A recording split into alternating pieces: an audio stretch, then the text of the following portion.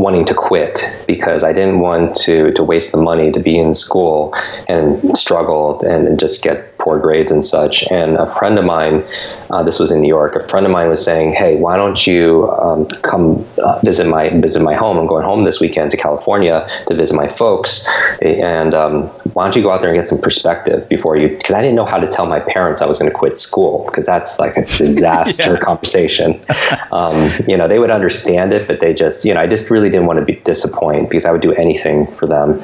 And so I agree. I'd never been to California before, scrape up some money, go out there. And then when I'm out there, the family is remarkably, they're pretty well off and successful. And the father walks me around his property, before dinner and asks me a very innocent question that you would ask a 18-year-old kid, which is absolutely the worst question to ask this particular 18-year-old kid, was, how's school? Right. And I'm pretty shy, but I just I break down because I feel like I have the weight of the world on my shoulders. And I tell him this whole thing about having this brain injury. I never fit in and I have all these learning challenges and I can't do it. I don't know how to tell my family I'm going to quit. And he's this smart man. He asked me this question. And I really think questions are the answer. To be more creative, to be able to solve problems, I think it requires another level of thinking, which usually has to do with asking brand new questions or more questions. And he asked me this question that really got me thinking and focusing differently, saying, why are you in school?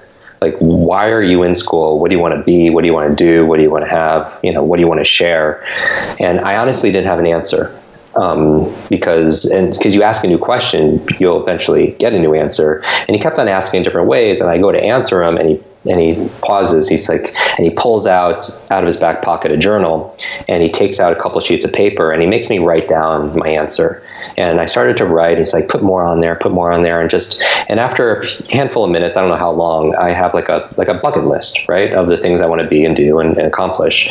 And I thought the exercise was over, and I started folding the sheets of paper to put it into my pocket, and he grabs them right out of my hand, and I start freaking out because I didn't know that he was going to look at my answers, right, my dreams and my fantasies and everything.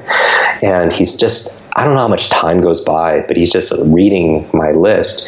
And when he's done, he looks right at me. I don't even know what he's going to say. I feel so vulnerable already. And he says, Jim, you are this close to everything on that list. And he spreads his index fingers about a foot, like 12 inches. He's like, you're this close to everything on that list. And I'm thinking, there's just no way. I mean, give me 10 lifetimes, I'm not going to crack that list.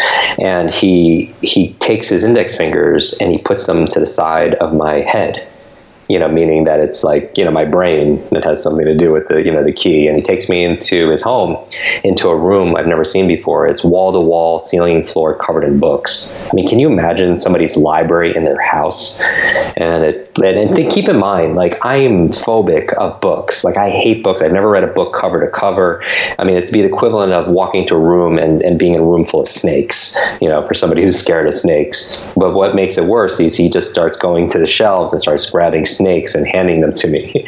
And I'm freaking out. And I'm looking at the titles, and there are these biographies of some incredible men and women in history, and some really early personal development books, like really early personal growth books, like Norman Vincent Peale, The Power of Positive Thinking, and Psycho-Cybernetics and such. And he says, Jim, I want you to read one book a week. And I'm thinking, have you not been listening to anything I've been saying? Like, I'm learning challenge, and I have this, and I have this. And what I've learned is, if you argue for your limitations, you get to keep them. If you argue for your limitations, you get to keep them. And I'm fighting for these limitations, right? Because I want to keep them. And I'm saying, I'm learning challenge. I have this brain injury, and I'm telling him this whole story and everything. And he's like, and I tell him I have so much schoolwork anyway, I have midterms and everything. And he looks at me dead in the eyes, and he says, Jim, don't let school get in the way of your education. And I didn't know at that time it was a Mark Twain quote. I was like, wow, that's really powerful. And I still go back because I'm a rubber band. I still go back to my story. I'm like, yeah, that's really nice saying and everything. And yet I really can't do this, because if I commit to it, I'm going to do it, because that's my word. Right.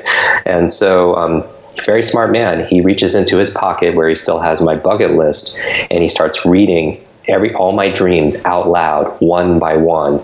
And something about hearing another man who's obviously doing pretty well for himself, it's a complete stranger though, hearing another man's voice, your dreams, your fantasies out in the universe, it just messed with my mind, my heart, my soul, something fierce. And honestly, a lot of the things on that list were things I wanted to do for my family, things that they would never do or never could afford to do for themselves. And with that leverage, I agreed to read one book a week on top of my schoolwork. And that's just another point